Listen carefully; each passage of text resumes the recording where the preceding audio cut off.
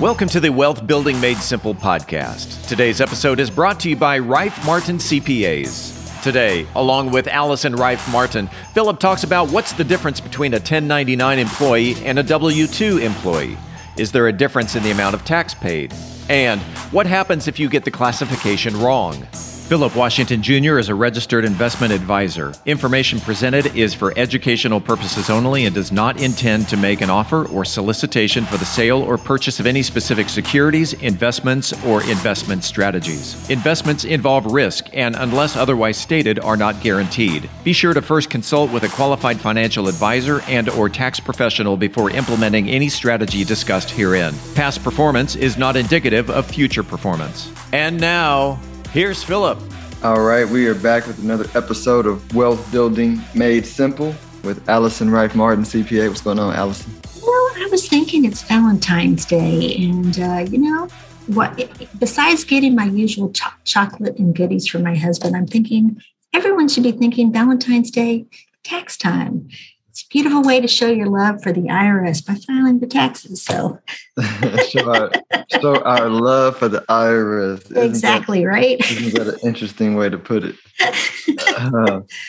So we are talking about 1099 employees versus W-2 employees, which is a really good topic because I still am learning the difference, even though I understand it. And our conversation beforehand gave me a deeper understanding to the tax perspective of it, but let's have that conversation. So first, what is the difference between a 1099 employee and a W-2 employee? And I will say this is an excellent topic today because all contractors, non-employees, workers who are non-contract or contractors who do work for clients, vendors, whomever, should be getting their 1099s now. They were actually the deadline was January 31st. So this is a perfect and timely topic. And I know that in the next couple episodes with Susanna, you'll be talking about workers' comp. So this is a great lead into what she'll be talking about with you. So the difference between a 1099 contractor and a W-2 is really about, from a tax perspective, is how the tax is calculated on you. So if you're a contractor, 1099 contractor, you are responsible for the payroll, effectively the payroll taxes, the employee and employer share of FICA and Medicare. So it's what's called on your tax return is self-employment tax. Mm-hmm. And it's basically 15.3% of the self-employment income that you earned from the 1099. So if we put the math attached to it, say a vendor pays me $100. In addition to the income tax that I would have to pay on that $100, I would pay $15.30 of what's called self-employment tax. So am I the contractor really kind of torqued off that I got to pay $15 extra? Heck to the yeah.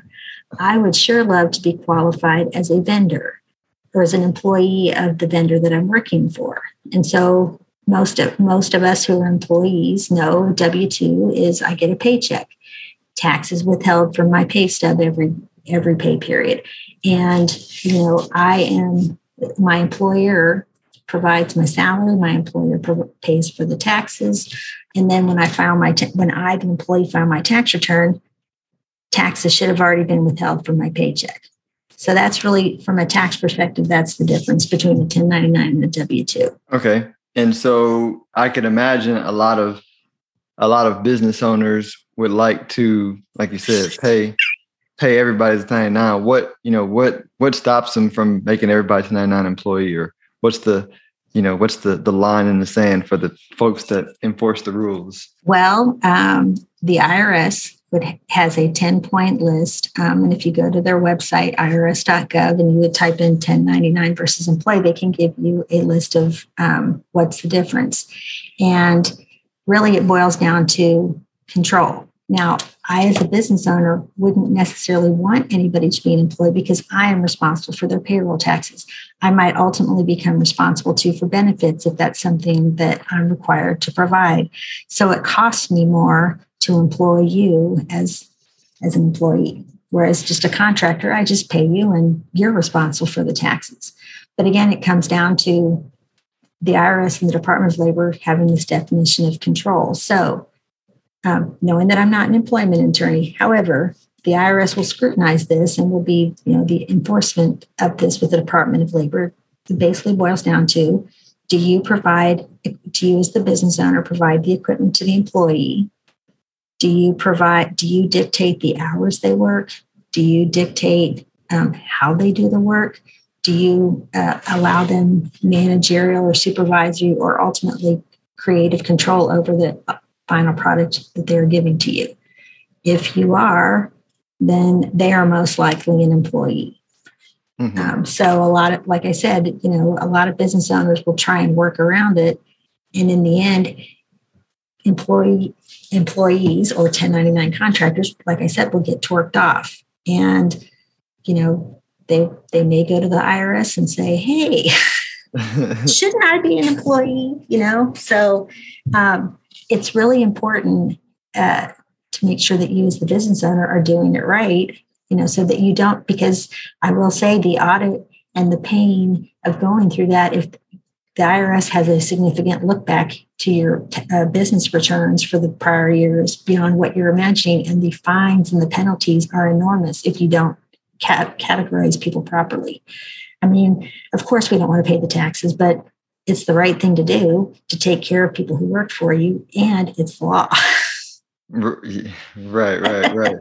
So let's summarize the taxes. We got to pay taxes on the income, and then we got to pay self-employment tax.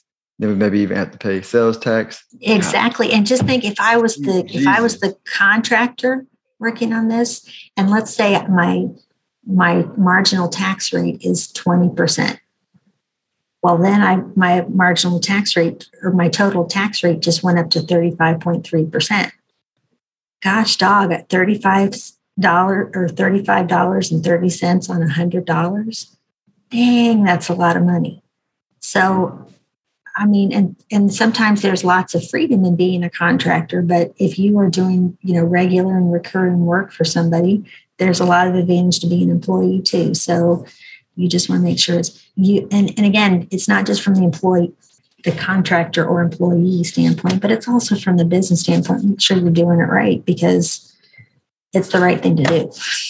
Yeah. Now we're going to intentionally veer off topic, and I'm going to take Allison somewhere random. So Allison, you're not going to know the answer to this question, but I think it's interesting to just drop this idea out there for the ether, because it's the future. Have you ever heard of a decentralized autonomous organization, a DAO? No, I've heard all of those words, not necessarily put together. Yeah, so they're like a new way that crypto folks are organizing to basically like create companies. So they're, you remember, like, well, you don't remember because you and I were not alive, but I remember through history when they created the LLC, it was kind of a revolutionary idea, the corporation.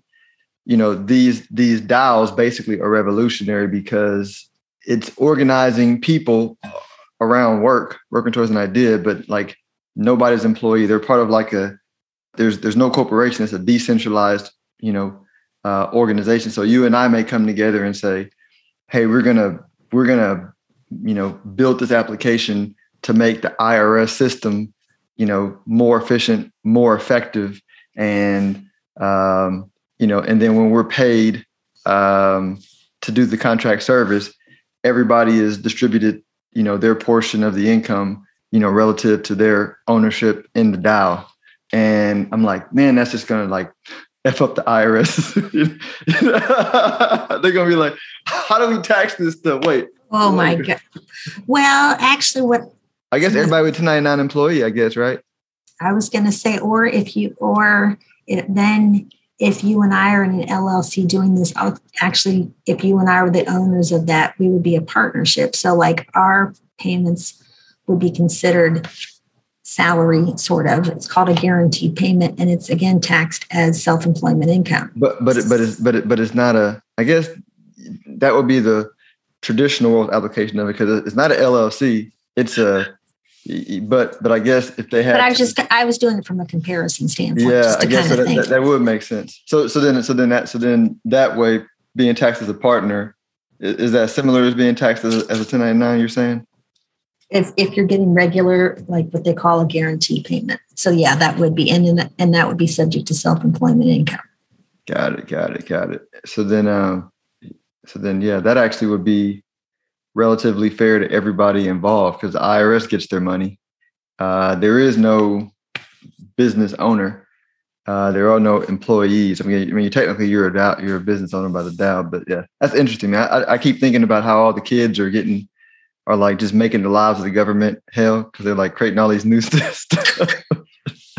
Yeah, and you just sit there and think, I don't know. I don't even know what to sit there and say. I think that the IRS has a really tough job.